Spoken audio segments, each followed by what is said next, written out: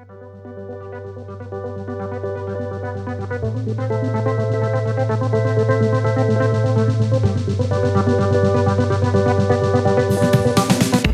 everyone, and welcome to today's episode of the Wharton FinTech Podcast. I'm your host, Ali McCluskey. Today, I'm thrilled to be joined by not one, but two amazing guests from Oxygen, Hussein Ahmed, founder and CEO, as well as Ryan Conway, head of business development and strategic partnerships. Oxygen is a modern, all-in-one financial platform designed for the 21st century economy, which means providing digital natives, creators, freelancers, sole proprietors, and all other variable income entrepreneurs with a banking partner that acutely understands the nuances of how they live and work. Increasingly known for its elegant and seamless UX, Oxygen was the first US neobank to launch with both consumer and small business accounts so that users can enjoy personal features like early deposits and cashback rewards, but can also create an LLC and model out cash flow projections for their business all within one app. Their motto, reject ordinary, banking for the extraordinary. As for the brains behind the operation, Hussein Ahmed, the founder and CEO, is a multi-time founder originally from Egypt. After selling his first company to a PE firm, Hussein completed his PhD in computer science at Virginia Tech, earned his MBA at Berkeley's Haas School of Business, built and exited another company called Transpose, and began freelance consulting in the Bay Area. While consulting, he recalls trying to take out a loan from Lending Club and being asked for 10 pages of documentation when they couldn't verify his less predictable income. Hence the need for Oxygen. And joining Hussein and I in the conversation is Ryan Conway, head of biz dev and strategic partnerships. Ryan leads growth and partner efforts focusing on product, distribution, and revenue at Oxygen, and previously held roles at MasterCard in digital partnerships, WorldPay in payments through the company's IPO, and completed his MBA at Thunderbird School of Global Management. In this episode, the three of us discuss redefining the gig economy beyond just Uber drivers and DoorDash deliverers to the full on-demand workforce, why Ryan says Hussein is the type of entrepreneur you run through a brick wall for, the material difference that aesthetics and design can make in customer engagement and NPS scores, the fun they've had running all sorts of marketing experiments, from partnering with influencers to running ad campaigns on the back of buses, why many startups riding the neobank wave are quote unquote doomed to succeed, given how much the segment is blowing up both funding and press-wise, their lessons learned from fundraising, particularly after raising their $17 million Series A from prominent investors including Runa Capital, Plaid's William Hockey, Deutsche Bank's Frank Strauss, and NFL wide receiver Larry Fitzgerald, why building a capital-intensive, regulatory-sensitive fintech startup doesn't afford you the typical startup luxury of hiring hustlers to move fast and break things, and so much more. So with all of that said, let's get started. Hussein, Ryan, thank you for joining us and welcome to the Wharton FinTech Podcast. How are you both? Thanks for having us, Ali. Great. Yeah. Good to hear. Good to hear. Of course. Having Oxygen on is such a long time coming. You've been incredible partners to Wharton FinTech in recent years. And so it's just a privilege to continue the dialogue today. We like to kick off hearing a little bit about you. So maybe you can share about your backgrounds and your journeys leading up to Oxygen. And maybe Hussein, you want to kick us off? Awesome. Yeah, so kind of a bit about myself also. I originally from Egypt, actually. Actually, kind of the third successful company, I would say. There's like a lot of things like in between. So first company back home in Egypt, and we sold that company to a PE firm in Dubai, and then moved to the US here for grad school. So I joined Virginia Tech on the East Coast, got my master's and PhD in computer science, and then end up working for Amazon for a short stint up in Seattle, and then quit Amazon's second company, which was actually called focus on SMB as well. It's called Transpose. And then after that, kind of quit Transpose. After that, exit basically, end up in the Bay Area for an MBA as well, kind of at UC Berkeley Haas. And during that time, honestly, Haas also offered this executive MBA / part-time MBA. So I was able basically to pick up that kind of hustles on the side. So I was working out of WeWork, and that's how I stumbled into this freelance, self-employed SMB persona of how those guys don't really have the proper financial systems to serve that customer segment. Awesome. Yeah, so I'll go ahead and jump in here. So I started in fintech in 2013, coming out of an MBA program myself at Thunderbird School of Global Management. I first joined a company, WorldPay. This is 2013. It was a private equity owned. I was with them for about 2 years on a very fast ride. They ended up being the largest IPO on the London Stock Exchange in 2014. From there, I went to small PSP out of Boston called BlueSnap. Was there for about a year and then wanted to get a little bit more view into the issuing side of the house because traditionally I'd been a little bit more on the in core payments, but on the acquiring side of the house. So I joined MasterCard where I was on the digital partnerships team, effectively the face of Silicon Valley from MasterCard, and worked very closely with a lot of their household names, the Squares, Intuits, Robinhood, so on and so forth. So when I met Hussein and how I came to Oxygen, it was a small team out of Y Combinator. I think I was about fifth or sixth employee. And just his vision is addicting. And he's the kind of entrepreneur that you kind of walk through a brick wall for. So it's been a heck of a ride. Been there for about a year and a half and looking forward to the next couple of years here. I think we've got some interesting plans ahead.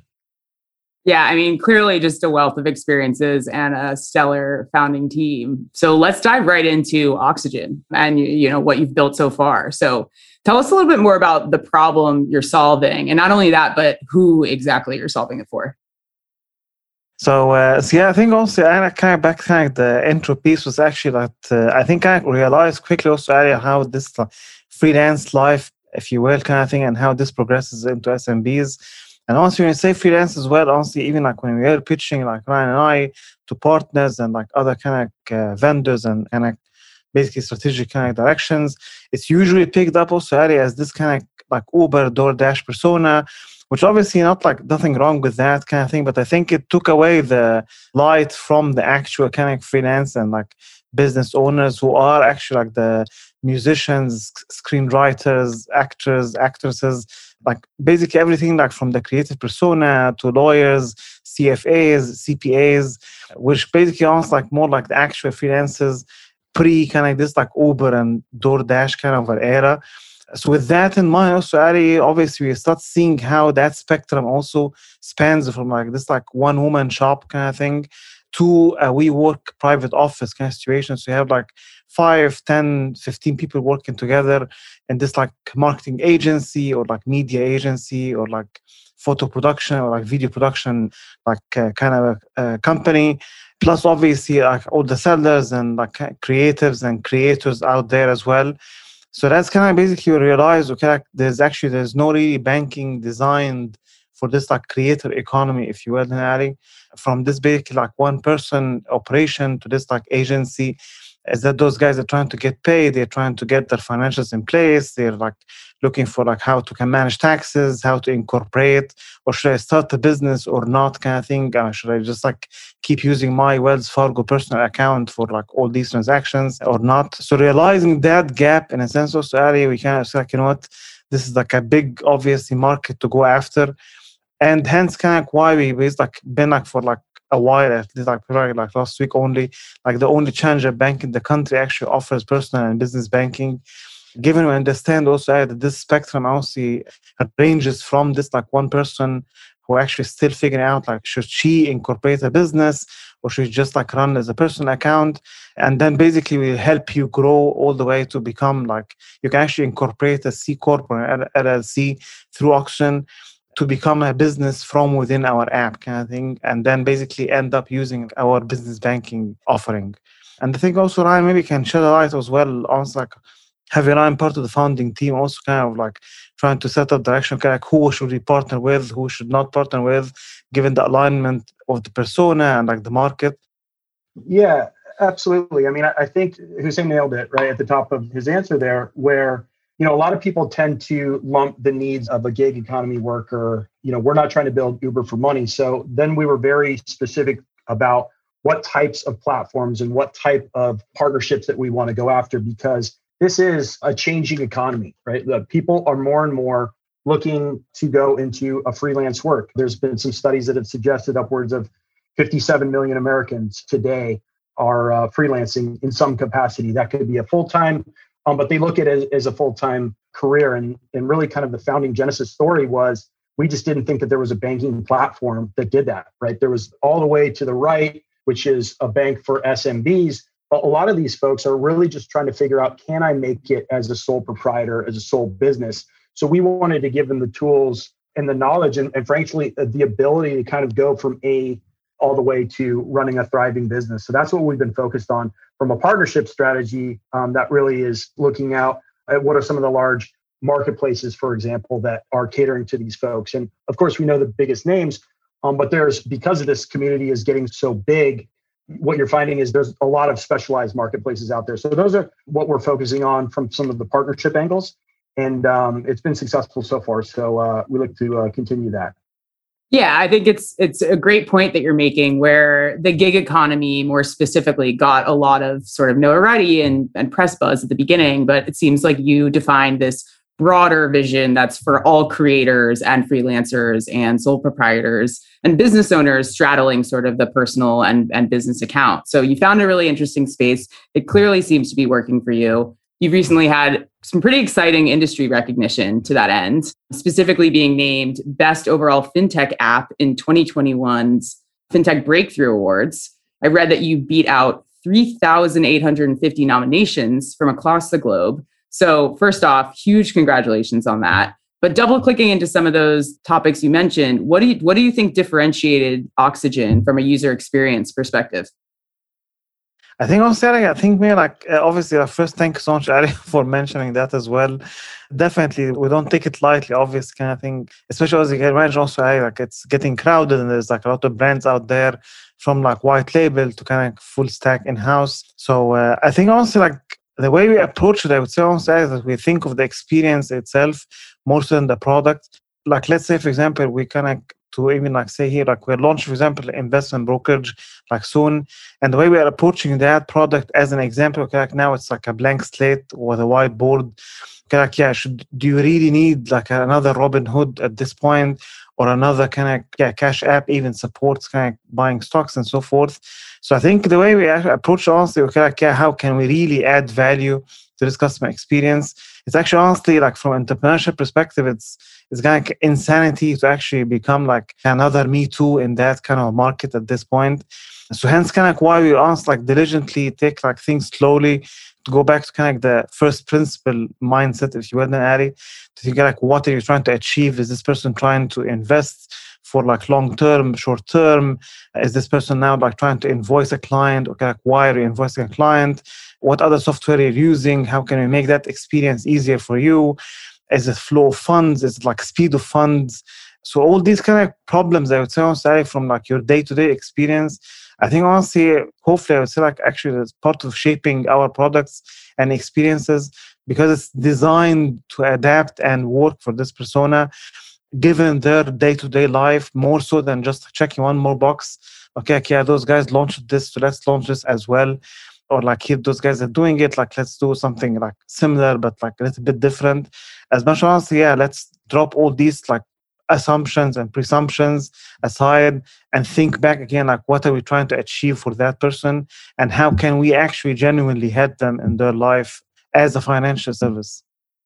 So I think to your point, feature parity is one thing, but if you go back to the roots of customer centricity, you're sort of to your first principles point, looking for unique places and gaps in the workflow of your customers. So it's really interesting. Anything to add there, Ryan? Yeah, I would just add, one of the things that I think Hussein, he's an entrepreneur at heart, but his background is not from financial services. And I think that really is something that sets us apart. My background is in financial services and payment rails and payment flow. So I understand kind of the mechanics and the plumbing of things. But Hussein is always the one to come in and say, this is what we want to do. And maybe your first inclination is to say, I don't know if that's possible, but then you think about it and you say, that's actually a brilliant idea. And that's the kind of things that you need as you're building products that are going to speak to how people in their everyday lives work through technology. And it just, banking and financial services not kept up. So I think that really lends to what we've been able to build. Yeah. And I'd love to double click into sort of, you're talking about people's everyday lives. And it seems like longer, but some people might forget that you officially went live with the product just over a year ago, which means the pandemic has been a real part of the equation, essentially your entire time. So what has this meant for your strategy in terms of what you see as temporary COVID trends in everyday lives versus lasting changes to financial habits that are sort of here to stay?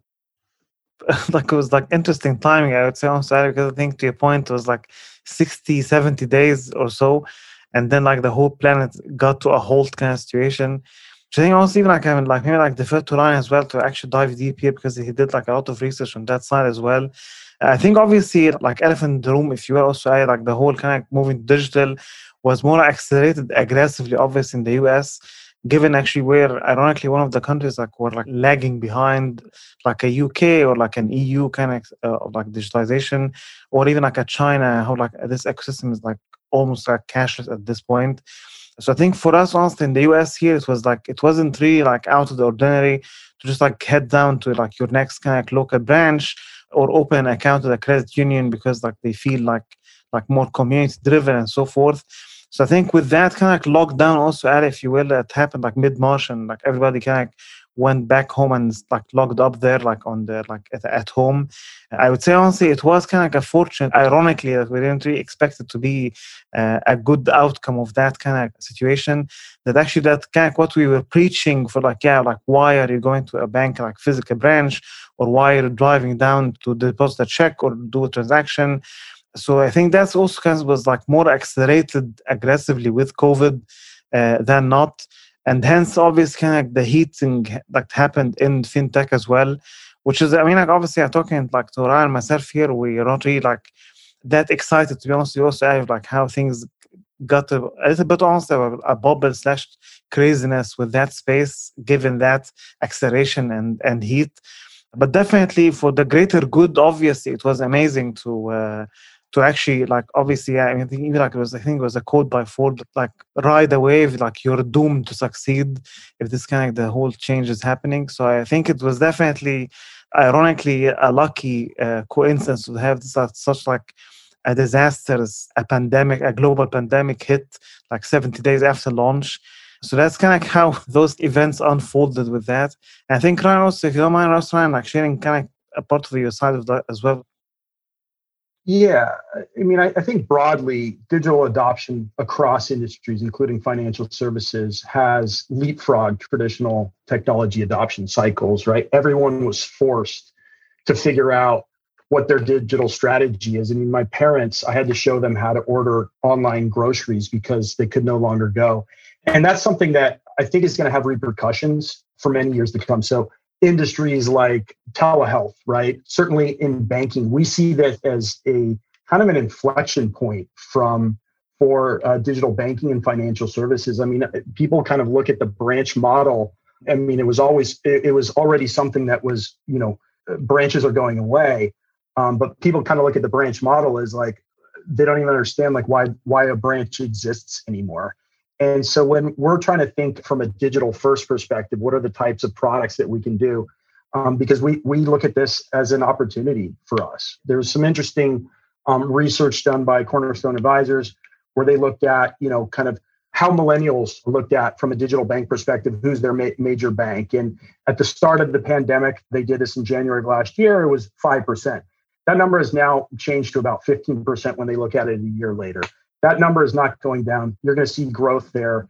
And, we want to be where the side of the growth is. So that's what we're building for, kind of those digital native experiences that are really going to wow our end users and not just kind of having what's your digital strategy, which is what we see a lot of the traditional institutions doing.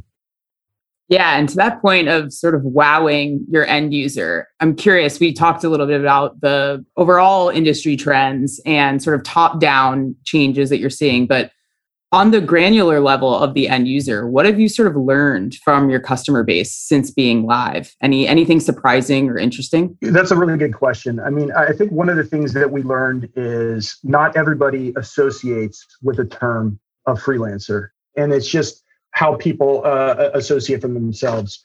When we talked about, a lot of people like to put us in the bucket of the gig economy, which is inclusive of this other, part of the on-demand type of workforce. But when we wanted to focus on a freelancer, we learned very early on that people don't self-identify as that. They call themselves business people, sole proprietors, entrepreneurs. The term freelancer is not used to self-identify that much. So from a marketing perspective, we're really thinking about how can we speak to these people outside of the products that is going to resonate with them and the challenges that they're trying to solve for in their own businesses. I think that's a great answer for the record. Yeah, I think honestly on my side also, Ari, maybe the less obvious, even like organic, the best, or like, which is not surprising, really. Actually, people actually enjoy having good experiences. So if the product itself, back to your point, so Ari, if like the product, the experience, the app, the marketing, the customer support. So all these pieces, honestly, like, yeah, people love to be treated well. They love like the kind of this like Apple iPhone experience, like of like how this like elevated kind of UX and experience from onboarding all the way to actually getting something done. So I think that also kind of was, to your point, ironically, it was not really surprising to realize that actually it does actually make a huge difference as well, from the aesthetics plus kind of the support side of like how to actually, if somebody calls in, like how would you manage that partnership relationship from that touch point, if you will, Ali, from the banking perspective? Because obviously it's a highly, I would say honestly, like highly intimate relationship honestly with banking, because like you're getting your salary and income actually landing in the account. And now you're trying to buy, like literally back to mine, like groceries and like trying to buy dinner from an app or something. So all these things, it can't be like, yeah, it's not like a Twitter that can like have this like fail whale of situation. Like, yeah, we're down for a few minutes or a few hours. So I think this whole also, I think for us kind of realizing like how obviously that's like a highly intimate relationship that you have with customers dealing with their financials. It should not be taken lightly, honestly, like from like any of those touch points, from app to support to every other piece in that experience. Yeah, absolutely. So you talk about building a beautiful, aesthetically pleasing product that's trustworthy and resilient, and you've identified your target market that you're going after. But how do you find these customers? Can you talk a little bit about customer acquisition? Oxygen has done really interesting things between influencer marketing, ads on muni buses in San Francisco, and I'm sure a million other interesting things in between. So can you tell us a little bit more about your thinking there and some of the growth hacks that you've uncovered? Described as interesting also, Ryan, so that's good as well. Because like we did, to be honest, we did like a few crazy things as well, kind of from like influencers to campaigns, like offline and online. I think we're back to the brand also. I answer, we don't really take ourselves seriously. Is that like, yeah, we want to have fun and have fun with you, but again, obviously, like you can't really do that as a bank. So how can you balance that act of like, it's like you have to be perceived as this like trustworthy brand, obviously. So you can't really like have like too much fun in a bad way or so. So I think kind of like between obviously kind of like the direct to consumer, obviously Ryan, he is like our basically heading all business development partnerships. So I think the mix between honestly like direct to consumer plus marketplaces and other partnerships with other partners was I think the two driving main pieces. Ironically, even though we don't really like, to Ryan's point, since it's business accounts and like a much higher LTV customer. So the whole kind of growth hacking from a Cash App or like a Chime, it won't really translate well or kind of like one-to-one to auction, given that like it's a much like extensive experience. This person is actually making like good money and like they're transacting in large amounts. So they're not going to just like hop on the next app to get like $5 or $10 kind of situation. So that's kind of like the unfortunate piece that we can't really get away with such kind of growth hacks, if you will, that like a Cash App or a Venmo can do this kind of situation, given that like, yeah, we expect you to uproot your life completely to go to auction. It's not like one more fintech toy to have on your phone. So hence kind of why it is like a much more extensive process, if you will, to your point, Ali, like actually have this acquisition cycle, is that like since we know who's the person that we're going after, so kind of like more like MBA, like 101 of like yeah, you should market to your customer segment. It should not be that. And then obviously we get the lashback from people saying, okay, so why do you have a buzz campaign if you know your customers? So that's also like the, yeah, honestly, we still look at density For example, like certain cities, obviously pre-COVID was like heavy with that persona. So like if you think of like San Francisco or like Los Angeles or like Manhattan, so you can expect them, and it's like, yeah, like a good chunk of that population in that city are creatives, CFAs, CPAs, like artists, musicians. But like, yeah, we're not gonna do that like in a suburb community or outside of like urban city like this. So that's also kind of sometimes we do this like blanket kind of marketing, obviously, but again with the consideration of like, okay, like how high is the density of that population within that same concentration of a city?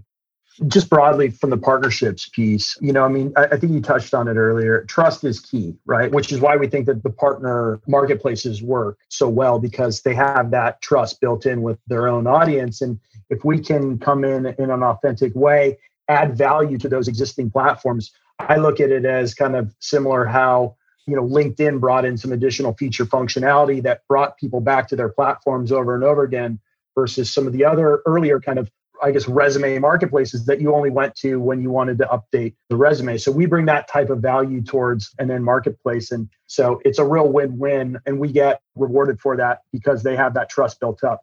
Also on the influencer side of things, they have a trusting audience, and this is a really interesting channel for us and will be going forward, largely because of that trust that's built in. Now, we're obviously using B2C channels and paid marketing, but there's a whole set of marketing channels out there that we intend to tap in. And in 2021, we're looking to do some more experimentation there. Very cool. Looking forward to that. Can you give us an example of one of these marketplace relationships just to illuminate the concept for the listeners? Yeah, so Dribbble is one that has been really good for us. We worked with them since primarily the beginning. They're pretty much a design type marketplace. Twine is another one that has been a great partner for us. Freelancing Females is a company that has over 200,000 members. Female-driven freelancing, as the name implies. But there's a whole host of them. What you're seeing in, as I mentioned earlier, is a lot of these, you're getting hyper specialization because some of the other larger marketplaces are looking to do a little bit more of a salary arbitrage. So there's a lot of international folks, but there are a lot of marketplaces focused on local US-based talent where we operate that are going to focus on one niche and they want to own that. So there's a whole host of those popping up, and we're continuing to add to our partnership list that way.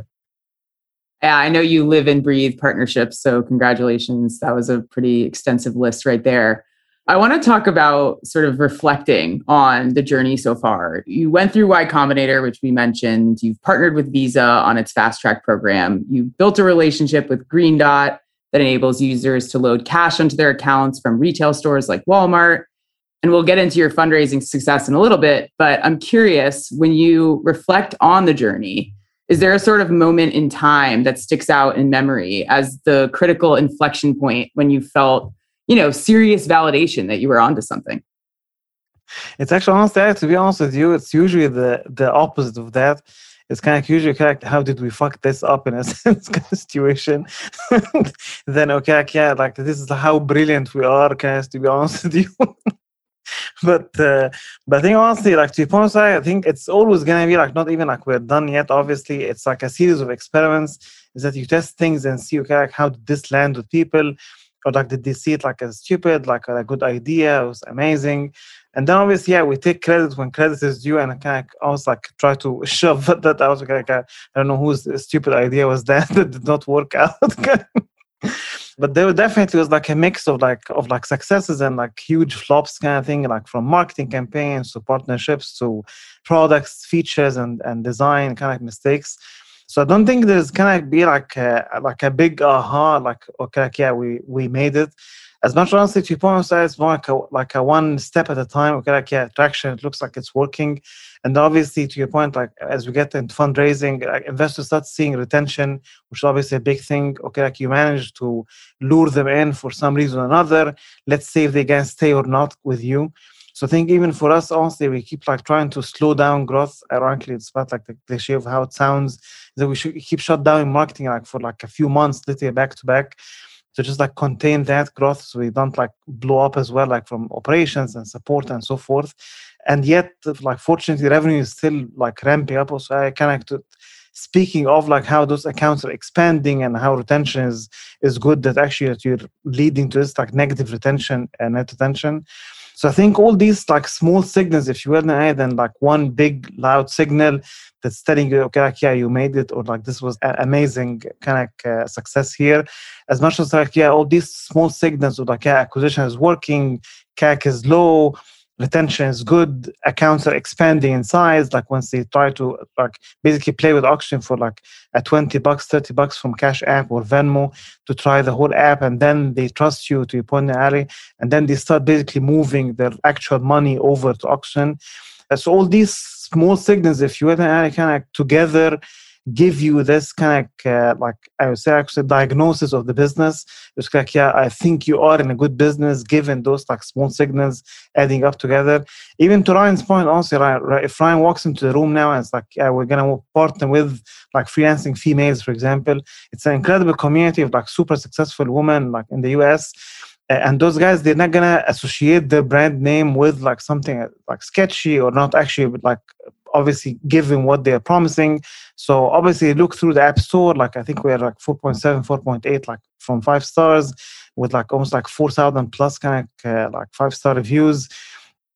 So to your point, I think it's actually all these signals together, the reviews, the kind of the whole kind of brand like equity, if you will, actually the kind of start like building slowly now, plus kind of the experience if somebody pick up the phone and try to call us for a problem. So all these signals together, I would say also that can give you this aggregate sum that you are onto something. That's great. It seems like the entrepreneurship books really resonated with you, that, you know, you got to stay humble and you're only as good as your last success. So if you won't give me a moment in time, I'll try to bring one up, which is, you know, success fundraising. Hussein, you brought it up earlier. I'll keep this one open-ended, but would love to hear more about your experiences raising capital, lessons learned, what have you. Most recently, Oxygen raised its $17 million Series A in January from prominent VCs, individual fintech investors, and even an NFL wide receiver. So again, any lessons learned, things you found interesting about the process, thoughts you have on the capital raising environment generally, would love to hear your reactions. It is actually, thanks so much, Ali, for that as well. It was definitely like a good kind of milestone to your point, to celebrate to your point as well, like as a success milestone, which actually I think it's an interesting space also now. I get back to kind of the whole, to Ryan's point, like the heating up of fintech with this like COVID situation. So I think there's an interesting, I would say, capital market now. Like there's a lot of capital going around. Obviously, it's a perfect time. It's a great time to raise money now. But comes to the point of who's the investor you're taking money from, like who are you partnering with? Those guys are gonna be like also like even like marriage, you can get out of it. Like there's no way out. like when you take that check and like a term sheet and sign it. So I think that's also how we also take this like VC angle / like investors angles. Okay, like, yeah, those guys should be definitely value add to us. A good association, honestly, for like with us and mutual. Obviously, yeah, they put their name on the company, so definitely we want to make sure that we make them look good as well. But I think also it is interesting. Also, I know if you think out like at the grand scheme of things of now, like if you look at the large kind of VCs or like kind of in that space, those guys already invested in like the Chime and Revolut and like N26 of the world. So if you walk in now, Ali, basically asking, okay, like, let me show you a picture of a challenger bank. It's like, yeah, like, seriously, another challenger bank now. So that's also how the capital market's like still interesting in that play. And some other investors, obviously, with that same mindset, ironically, like the opposite as well. So like, yeah, I missed the boat on Chime. It's like a $30 billion company. So let me find the next Chime somewhere kind of thing. So I think it's between those dichotomy or between like, yeah, like we already kind of missed the boat. So kind of like I already invested in Chime and Revolut and so forth. So why would I invest in an auction or somebody else now at this point? And obviously, like the obvious answer other than that, so like, yeah, like if you miss that, probably this could be a good chance to come back into fintech and take a piece of the pie. But again, you can imagine also that second, honestly, like the latter is actually a bigger problem now. Is that like there's a lot of VCs now throwing money at this market. If you could, like, yeah, like this probably there's one of them would be the next Chime kind of situation. So that's honestly for us, it was kind of like a hard decision, like when to raise and how much to raise and like from who. to make sure also like, yeah, we're not kind of following that kind of hype beast moment of like fintech investments per se, and make sure, okay, yeah, it is like for the good reason, for the good amount, for like the good investors to join, and make sure obviously that those guys can see the difference also, because like, again, back to your point, like of the customers and features set, definitely, yeah, we can't really compare ourselves to Chime, like different customer segment, obviously, different pain points. We're like not offering like credit builder or like credit cards like for like subprime borrowers. So it's a whole different like angle, obviously. And hence kind of why we are fortunate that the bigger kind of tier 1 and tier 2 VCs and so forth are kind of looking at auction with a different mindset. It's not like another Chime to go after like and put money to kind of catch up like because you missed the first boat. As much as it is different play, it's different market segment. Back to Ryan's point, like the whole how everybody now would rather be like a creator or like doing their own thing kind of thing than joining a 9-to-5 job. So all these macro trends also, I think it's actually working amazingly for us now. Even as some companies, even like we're kind of plateauing for like years back in our space as well. One of them actually is Patreon, like one of the co-founders invested in Auction. Another one is Gumroad as well. Those guys have been like literally, I think, like a decade plus, kind of plateauing and like dipping and plateauing and like raising like between years, between rounds. And now all of a sudden, everybody of those guys are raising like hundreds of millions of dollars, given how this space now is like blowing up. Again, like OnlyFans, despite obviously like the angle, it went like down with that side. But again, like all these examples also, Ali can tell you back again to the signals in the market and diagnosing kind of the ecosystem and the macro picture is that like, yeah, this market is growing massively big. And if you build a financial service kind of platform for this persona, it is a good investment. At least like we hope that we are kind of take that methodological approach back to Ryan's point, even on investments, to think, okay, like who could be a good partner for us down the road. We are obviously, also is like, obviously like you've been in banking all your life as well.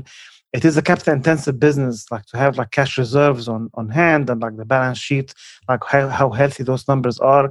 So again, obviously like this puts you in a point also earlier that okay, now some of VCs are not really patient capital, if you will. So they're looking like, I'm going to invest this. Like, why do you need like a $10 million or $20 million? It should be fine to have like a 10 million Series B.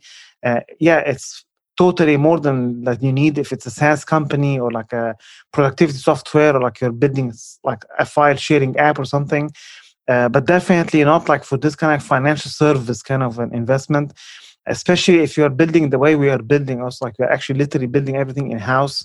We're not really outsourcing any of these pieces. So that's always kind of makes it like my life also kind of a tough one.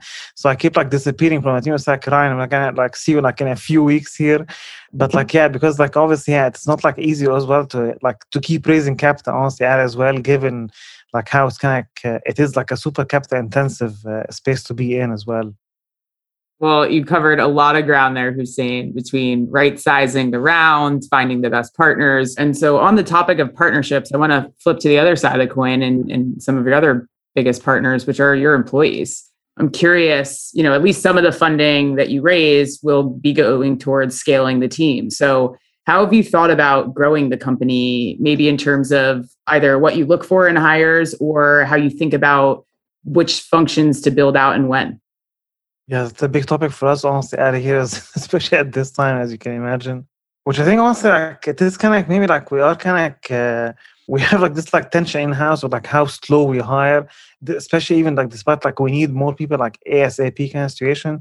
But honestly, at least like to Ryan's point, like as well, like myself also, I'm not from banking, so honestly, we make sure so we complement each other also as that like yeah, like Ryan like knows the whole payment rails inside out kind of thing. Jonathan, our chief compliance officer, okay, like yeah, this guy's like CRCM certified, like done the compliance, like consultancy for like all the from Square Capital to a bank to Amex. Eric Kinney was like one of the founding members of like Lending Club on the fraud and financial crime.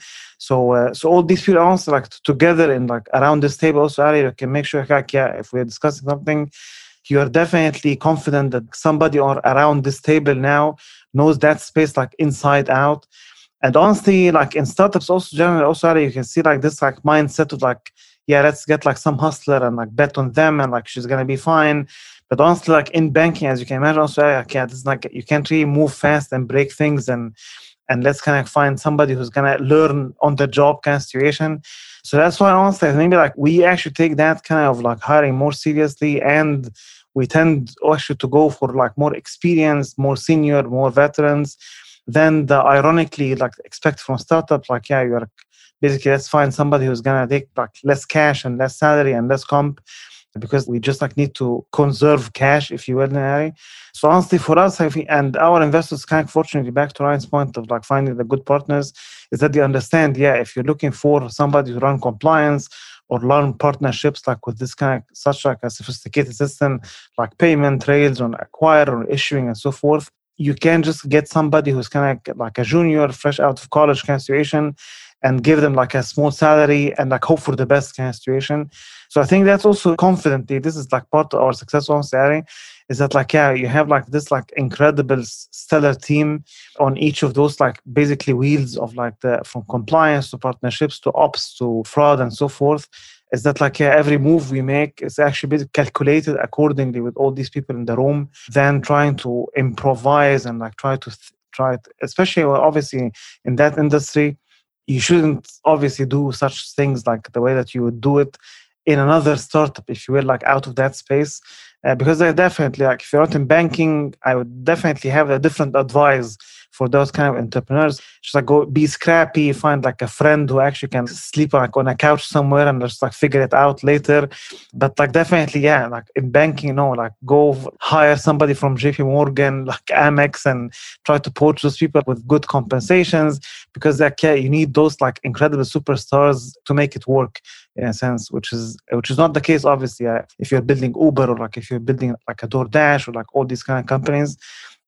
Anything to add, Ryan? Yeah, no, absolutely. I would just add from a culture perspective, before I get into that, yes, we absolutely are hiring. So if across a number of roles, so if anyone's interested listening to this, definitely reach out and get in touch. But, I think it's pretty simple. It's very important as we're building out the team and building out the culture that it's a fit for us. So it's got to be a hell yes or it's a no. I think that's really important as we build out the team. And that goes from a skill set, but also, a personality, right? Like, can they do the job? Yes. Hussein talked about, the importance of in financial services of having people with that expertise. Do they want to do the job? That's kind of table stakes, but would I like to work with them, right? They've got to check all of those boxes. And while the bar is very high, we are obviously seeking to hire the best. We don't want to hire jerks. These are people that we work with every day. We have a very smart team. We have a very high bar. But we don't have room in the organization for ego. So, and I think something that's really kind of, Hussein always refers to Oxygen as a family, and it's authentic because we very much are a family. So we're looking to grow to that. So if you're interested, definitely reach out. And there's a number of roles open, and we'll be opening up across a number of all the functions within the organization. Well, that's great to hear. And we'll certainly link your careers page to help get the word out. With that, we typically end on a rapid fire round, as you both probably know. But quite frankly, you brought all the fire possible to the main segment. The three of us are a dangerous combo and could clearly chat for hours. But I want to sincerely thank you both so much for coming on the show today. As I mentioned at the top, you've been incredible partners to Wharton FinTech, and we're eagerly awaiting Oxygen's next milestones. So wishing you all the success, and thanks again. Thanks so much, Adi, for having us. Yeah, thanks so much, Adi. Thank you for listening to today's episode of the Wharton FinTech Podcast. We hope you enjoyed the lively conversation. If you like the show, please consider leaving us a review or engaging with us on social media. It means a lot and meaningfully helps spread the word to more listeners. If you're looking for more content from our FinTech community, please subscribe to our podcast channel and find us on LinkedIn, Twitter, Instagram, and Medium at Wharton FinTech. Here you will find interviews, articles, videos, and more content than you could ever ask for, analyzing and amplifying innumerable vantage points on the industry. We also want to extend a special thank you to our show editor, Raphael Austria. Signing off, I'm your host, Ali McCluskey. Be well.